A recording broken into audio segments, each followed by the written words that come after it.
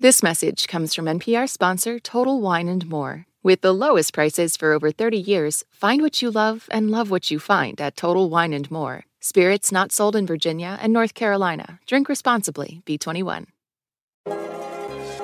Bullseye with Jesse Thorne is a production of MaximumFun.org and is distributed by NPR.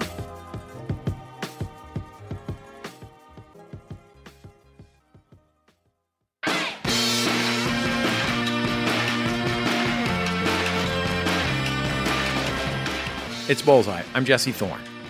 This next interview is our last one in our rap month, and our guest is Benny the Butcher. Benny is from Buffalo, New York. Alongside Conway the Machine and Westside Gunn, he's a member of the hip-hop collective Griselda. Benny is a hard worker, incredibly prolific. He tours a ton. He's not even 40 yet, and he's got dozens of LPs and mixtapes and other releases to his name. In fact, since 2009, he hasn't gone a single year without releasing something.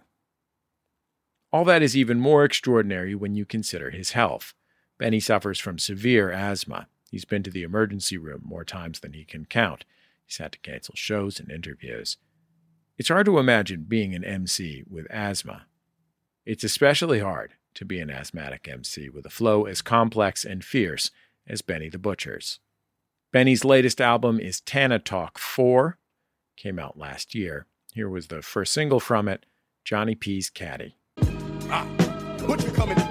This ain't my story about rags to riches, more about how I mastered physics. In the game, I used to train like Rocky, catching chickens.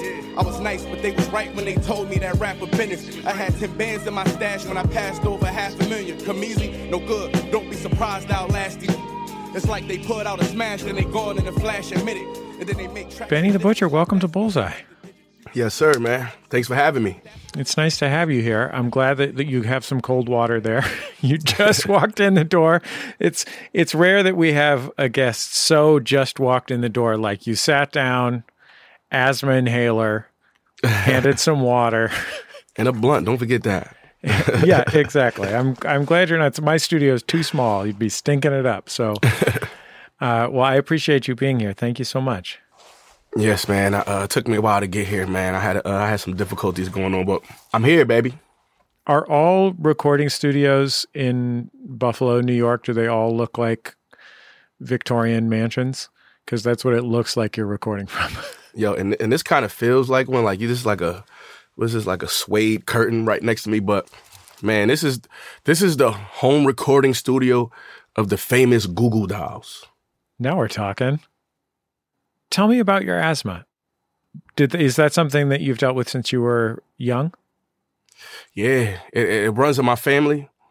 And honestly, I haven't always taken care of it the way I was supposed to. So it's at a point where, you know, man, it's bad. I'm not going to lie, it's bad. I was just in the hospital like 2-3 days ago. I'm in the hospital maybe 3-4 times a year. The time before that, couple nights ago, I went to the hospital, to the emergency room when I was on thank God I made it to her. I was in an emergency room in Greece. And then I came back across the water and I was watching something on the internet. It was like, never go to the emergency room in Greece. I'm like, damn, been there, done that. But yeah, man, asthma's crazy. There's a lot of rappers with asthma. Pharoah Monch was on this show and he always has an inhaler on stage. Mm-hmm. You know, I think Tyler, the Creator, has asthma. I read that Big Daddy Kane has asthma. Yeah. Jay-Z, Biggie Smalls. Yeah. I know like the asthma lineage in hip hop.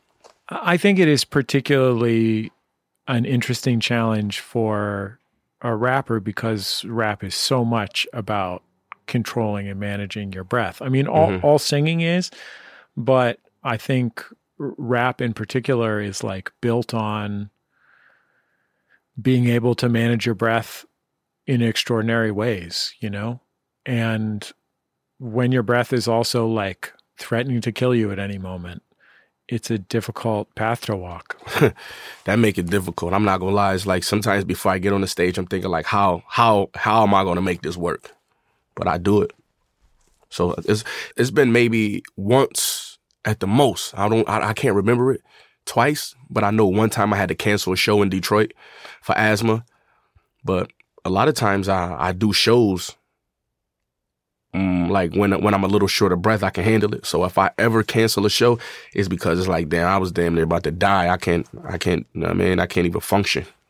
What do you have to do to manage it? This is what I need to do. I need to take my medicine. I need to take the prednisone. I need to take the Advair. They give me when you take the Advair every day, man, you could be good. Some people like leave the asthma pump at home. Like, I can't do nothing without my asthma pump. So I need to stay on top of the Advair, the daily medicine. I need to stay on top of that. And, man, lay off these marijuana cigarettes maybe. But, I'm trying, baby. We'll be back in just a second. It's Bullseye from MaximumFun.org and NPR. This message comes from Apple Card. You earn up to 3% daily cash on every purchase. That's 3% on products at Apple, 2% on all other Apple Card with Apple Pay purchases, and 1% on anything you buy with your titanium Apple Card or virtual card number. Visit apple.co/card calculator to see how much you can earn. Apple Card issued by Goldman Sachs Bank USA, Salt Lake City branch. Subject to credit approval. Terms apply. This message comes from NPR sponsor Rosetta Stone, an expert in language learning for 30 years. Right now, NPR listeners can get Rosetta Stone's lifetime membership to 25 different languages for 50% off. Learn more at rosettastone.com/NPR. This election season, you can expect to hear a lot of news, some of it meaningful, much of it not. Give the Up First podcast 15 minutes, sometimes a little less, and we'll help you sort it out, what's going on around the world and at home. 3 stories, 15 minutes, Up First every day. Listen every morning wherever you get your podcasts. It's marathon so let's see who first to the finish. If it's less than 100 racks, it don't deserve your attention, because burdens come with it. My second test was serving a sentence. My first was make a brick jump like it was heard of. It's Bullseye. I'm Jesse Thorne. I'm talking with Benny the Butcher of Griselda. Before you heard of me, shoe boxes stacked with racks sitting vertically in them. I'm fresh out of luck. I'm here because I deserve to be. I sat back a vet and watched beginners winning my belts. Burnt my bridges, came back a good swimmer like Phelps. You know the feeling, young black male, what y'all dealing. Take your whole life to get it, it only lasts you a minute. In the kitchen counting cash with cats with backward agendas. Put a Benz in a break, then toss it back in the blender. That was us, next to a big like I was. You're in Buffalo, New York, where you're from right now. How much of your time do you spend there? I maybe spend like 20-30% of my time here. My family is still here, my children, my mom. My studio is here. The studio was more so set up for the artists and for the staff to run day to day. But I spend about 20-30% of my time. I spend a lot of time back home in Atlanta or on the road. But I sometimes I come here just to get inspired. Sometimes I come here and just sit in the crib for a day and nobody even know I'm here. I don't let them know I'm here till maybe the next day or something. Just come here to collect my thoughts. It's so crazy that I just wanted, like, how hard I just wanted to get away from this place a few years ago. And now just to settle everything down, I might just come back. You know what I mean? It's crazy. It can feel so much more different when you leave and come back as well. Come back and see, when I come back now, it's like a totally different city because I'm a totally different person. I'm not hanging around in the same places I used to. You know what I mean? I'm not doing it. It's like a different Buffalo for me. I'm not going to lie. This is how I'll describe it. I'm not even going to lie to you. It's like rich people Buffalo. You know what I'm saying? Like before I was like, we was in the hood. We was doing East Side Buffalo things. But now I come here and I'm hanging with the Buffalo aristocrats. It's crazy to me. Who are the Buffalo aristocrats? Are we talking about? I mean, I got to assume the Buffalo Bills comedian Joe Pera. That's all I got, though. You got the Bills. You got the Buffalo celebrities, but you also have, like, doctors here. You know what I'm saying? You also have, like, it's another guy here who has a clothing company, my boy E. Ross. He comes back and forth to Buffalo. But he makes a lot of money and he comes back and I can see the same thing that I'm talking about in me and him. Like public officials. Just anybody you could name who's doing things. It's like social media influencers who I didn't even know existed. You know what I'm saying? But, they write from here and, it's like one small circle, just how like the hood and the ghetto is the same thing. It's like it's one small circle of like people doing extraordinary things, but they all like hang out at the same places and, you know what I'm saying, and do the same thing. How many people did you live with when you were a kid? Well, my mom had 8 children. So think about that.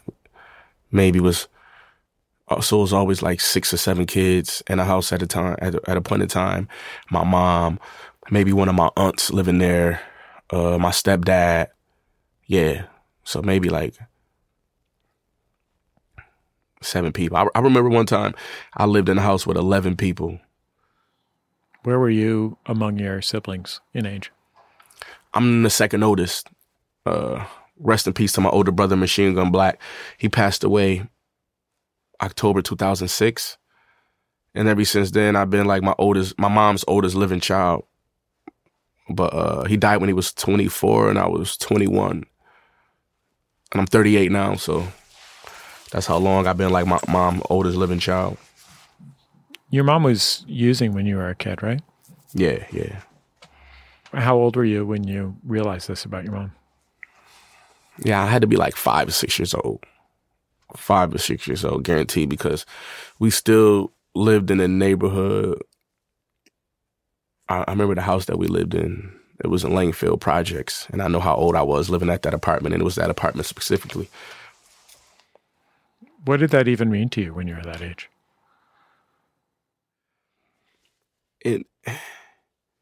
I didn't know how detrimental it was. I just knew my mom was doing something wrong. I didn't know addiction was a disease. I didn't know nothing, really. I just knew it was wrong because it was talked about on TV and it was say no to drugs, and I knew it was drug paraphernalia. I just knew it was wrong. You know what I'm saying? So, when you're a kid like that, you think your mom could do no wrong. Everything she's doing was right. So it's kind of like, damn, my mom doing something wrong. I kind of like make me look at her with the side eye. You know how kids are honest. You know what I'm saying? I kind of like looked at her with a side eye, like you doing something you're not supposed to be doing, mommy, but you're doing. You and your older brother must have had times when you had to take care of your siblings. Yeah, definitely. Like look after. Mm-hmm. Definitely look after. I was in a foster home for a minute. At the point in time, my mom had 4 children, and then we all got to stay together. So, definitely. And I was 9 years old, but that's the first time I felt the sense of, I got to look after my little brother and my little sister. And I know my brother felt like he had to look after all of us. Yeah, definitely, man. And I do that now. I try to look out for my sisters and brothers as much as I can right now. But definitely, man, we had to look out for each other. So it was 8 of us. I'm Jesse Thorne. It's Bullseye. My guest is rapper Benny the Butcher. Who can I depend on? Marry the game and death, my in-laws. Feds don't got no mercy for a big dog. Kite from my man, he said I'm at where I deserve to be. Jammed up, he about to take a plea for a 30-piece. My heart dropped when they put them TNT vans up. Now we getting caught by them TMZ cameras. Barely made it, we succeeded with the least chances. My team got a will strong enough to beat cancer. Masters in dope. Before that, I had a bachelor's in... I'm like Ali, I fight better with my back on the ropes. Labels, I passed them up, it's like they after the flow. And my legacy... You've rapped a lot about street selling drugs, and a lot about the depth of your conflicted feelings about it. Right. When did you start selling, and when did you stop? I started when I was 14. When I moved to Georgia. I stayed in a foster home ever since. When I went to 9, I left my mom's house when I was 9 years old. And when I finally moved back, I was 14. So when I moved back in my mom's custody, and things weren't ideal. My boy, I was moving back from Atlanta, and my best friend, City Boy, told me, he was 15 at the time. He told me, like, yo, you know, your mom not doing good, so you're going to have to, like, step it up and help her. You know what I'm saying? It's like, you know, it's like you got to, like, grow up fast that you're back. Because he seen that my first few days back, I was playing football, eating ice cream. He told me where to get some drugs I could sell. And I went to get a double up. And I started that, not that day, but I started like that summer when I was 14. I mean, Benny, you're talking about, frankly, you're talking about the stuff that 14-year-olds should just get to do. I mean, like, I'm 42 and I like eating ice cream. Right. You know what I mean? Mm-hmm. I don't think I'm qualified to play football anymore. But maybe ride a bike.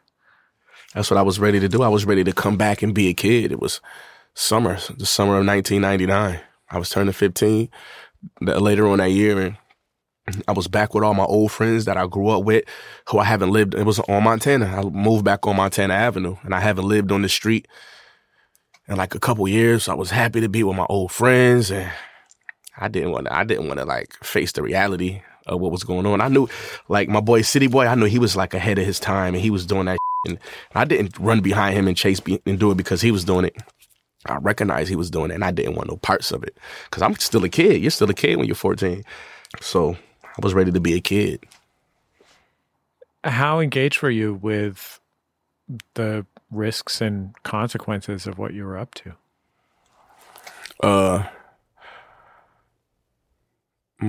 The consequences, honestly, man, you know, I don't know if people tell the truth like this, but they weren't that real to me because everybody was doing it, you know? It wasn't that real. And when I finally did get caught with some drugs, by the time I was 16, it was a slap on the wrist.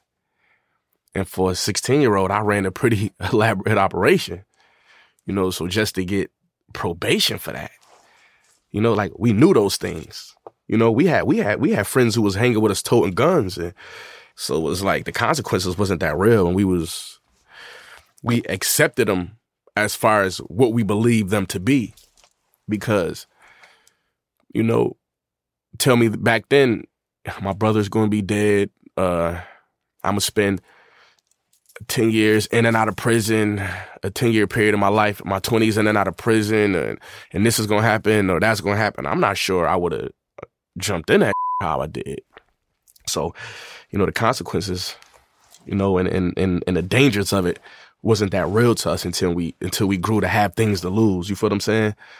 Until I had children. That's when the consequences get real, is when you got kids. That's when I started. And I was still going to, my daughter's first birthday was when I was in prison. So that's when it started to hurt, or I started to feel like a failure in life. Like everybody want to be there for their kid's first birthday. You know, I'm never going to get that back, ever. No matter how good our relationship is right now, no matter what I got, you know, I'm never going to get that back.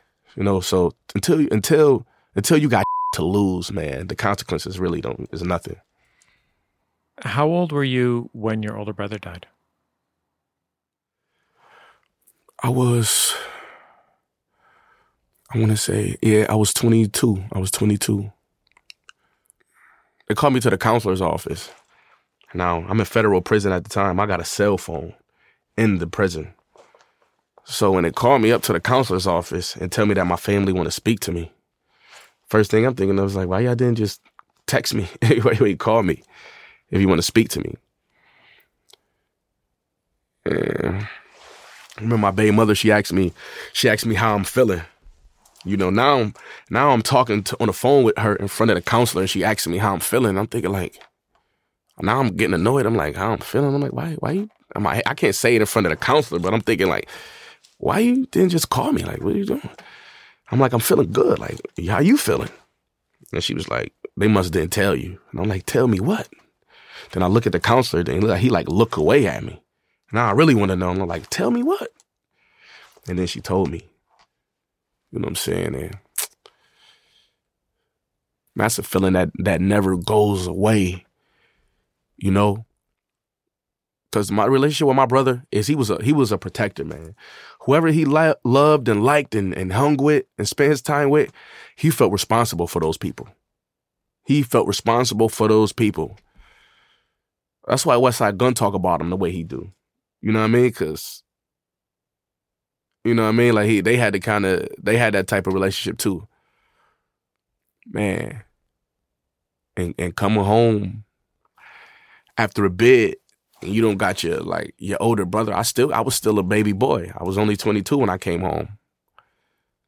And my older brother, you know what I mean, not around.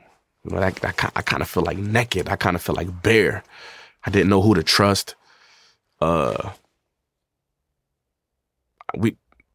didn't know what happened at the time, so I didn't really get answers.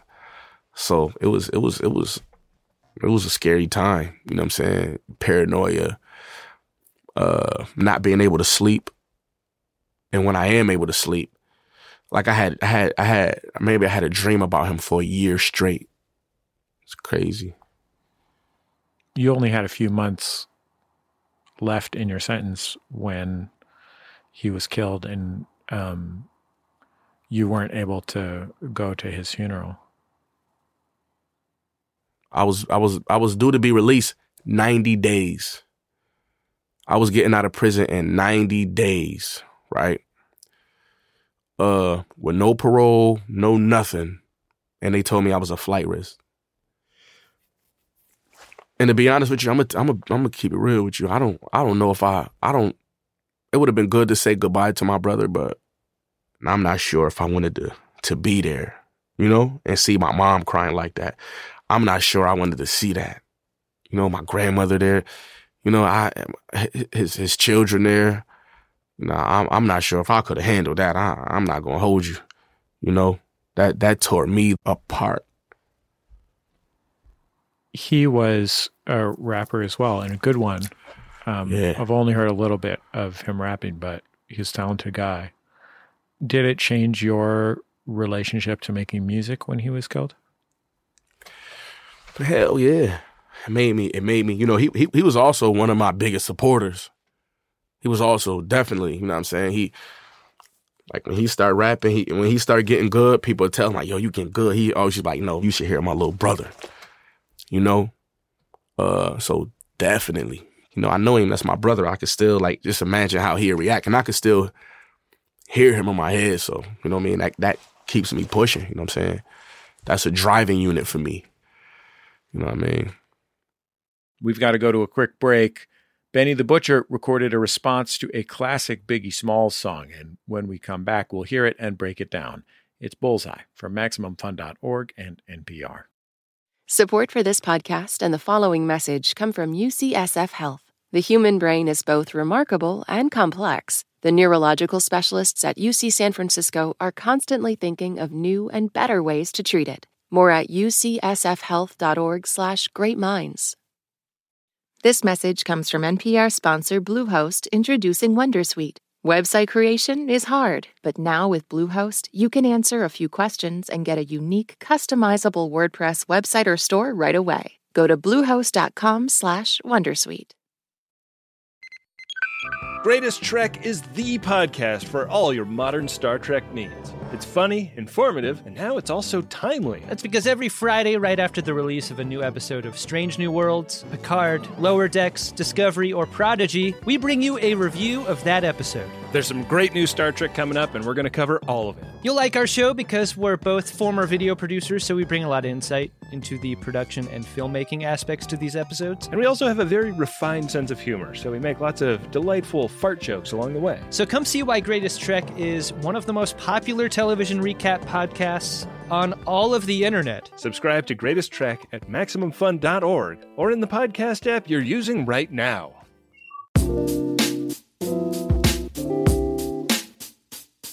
Welcome back to Bullseye. I'm Jesse Thorne. If you're just joining us, my guest is Benny the Butcher. He's an acclaimed MC and a founding member of the hip-hop collective Griselda. His 2022 mixtape Tana Talk 4 features contributions from J. Cole, Diddy, and fellow Griselda member Boldy James. He also just announced a new album, Everybody Can't Go, set to be released later this year. let's get back into my conversation with Benny the Butcher.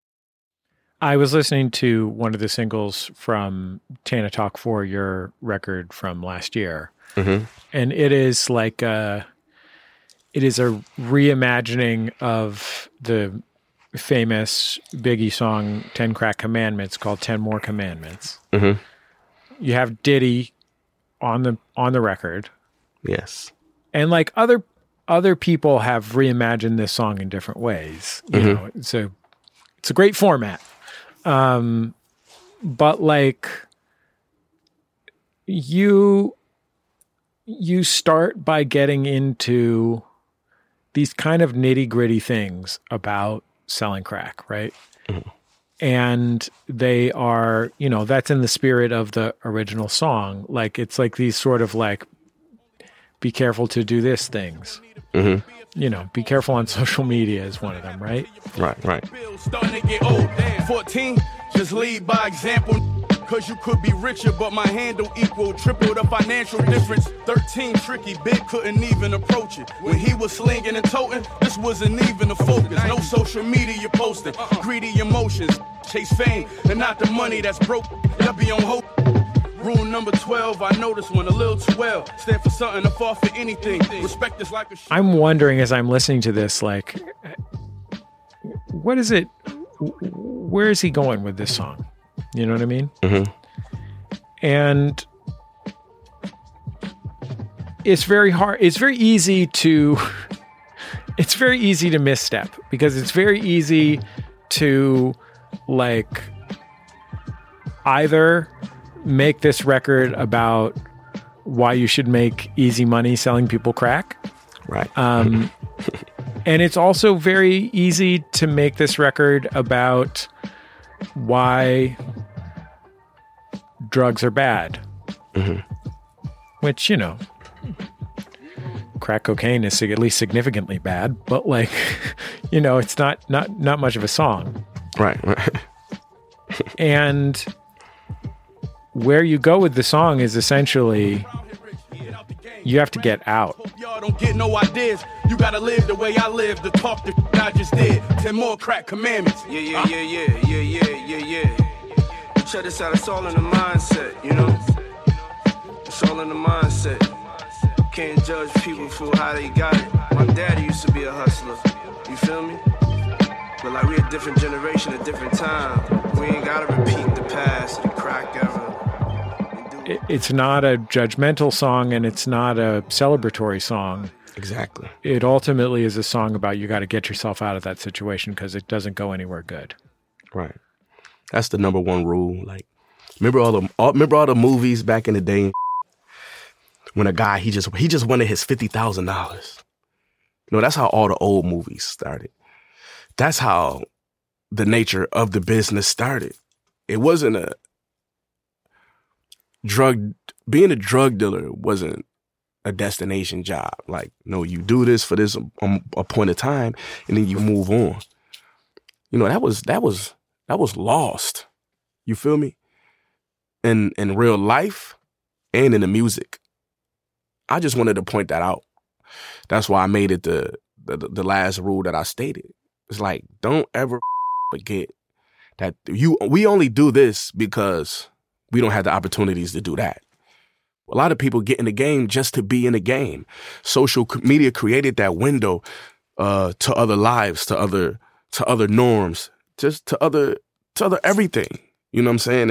And not only social media, technology, just a whole bunch of other things that we can do that we don't gotta sell drugs and kill each other no more. You know what I'm saying? To be successful, to be rich, or to be better in our community, or to, you know what I'm saying? So I really want people to know that. You know, these dudes, they be out here, they get their little money and they do what they do. I get it, but, you know, some of those guys are stand-up guys. Or just because you got money and you a tough guy, you know, that don't mean like use your power in the wrong way. You know, you see it every day. These guys in neighborhoods that they don't belong in, you know, carrying pistols and end up getting caught with these pistols. And I'm an advocate for the hustlers, you know, like you said, it's not I wasn't bigging the game up. I wasn't on the game. I was just letting people know my space, where I stand. And I really want people to know, like, you got to get out the game. I mean, I think part of why you are able to share that is because your own story has all of the pain associated with that game. I mean, like, it's not just even you having been to prison, or your brother having been killed, but your mother having been an addict. Mm-hmm. Yeah. I know every side to drug abuse. I know every side. I done been in NA meetings with my mom as a kid. I done graduated the program myself, having to be like in prison. That's a certificate you need. I done went back to prison with that certificate and even taught the class before. You know what I mean? Like, I know every side to that. You're right, every side. Benny the Butcher, I sure appreciate your time and your candor. It was really nice to get to talk to you. Man, definitely, man. I enjoy your interview style, Jesse, man. I like that. You're a smooth guy, man. Easy to talk to. Benny the Butcher, his next album, Everybody Can't Go, is set to be released later this year. That's the end of another episode of Bullseye. Bullseye is created from the homes of me and the staff of Maximum Fun in and around greater Los Angeles, California. I just made an appointment to get an updated COVID shot and a flu shot for this autumn. I hope you will go and do the same and help protect yourself and everyone around you. Our show is produced by Speaking Into Microphones. Our senior producer is Kevin Ferguson. Our producers are Jesus Ambrosio and Richard Roby. Our production fellow at Maximum Fun is Brianna Paz. We get booking help from Mara Davis. And hey, if you're in Los Angeles or environs, here's some cool news. We are joining LAist 89.3. We are so thrilled to be back on the air in our hometown of Los Angeles. Thanks, LAist. Our interstitial music is by DJ W, also known as Dan Wally. Dan remixed the latest EP from the Baltimore hardcore band Turnstile and has been posting clips on his Instagram of the samples he used for the remix. Check out the instrumentals on his Bandcamp. Just go to Bandcamp and search for DJ W Sounds. Our theme song is called Huddle Formation, written and recorded by the Go team, thanks to them and to their label Memphis Industries. And Bullseye is on Instagram. I hope you will take a look for us there. You can see pictures from behind the scenes and clips from upcoming stuff and all kinds of fun stuff. We're on IG at Bullseye with Jesse Thorne. You can also find us on Twitter, YouTube, and Facebook. I think that's about it. Just remember, all great radio hosts have a signature sign-off. Bullseye with Jesse Thorne is a production of MaximumFun.org and is distributed by NPR. In this country, some truths aren't self-evident. And NPR's Black Stories, Black Truths, a collection of stories as wide-ranging and real as the people who tell them, we celebrate the Black experience for all its soul and richness. Search NPR Black Stories, Black Truths wherever you get podcasts.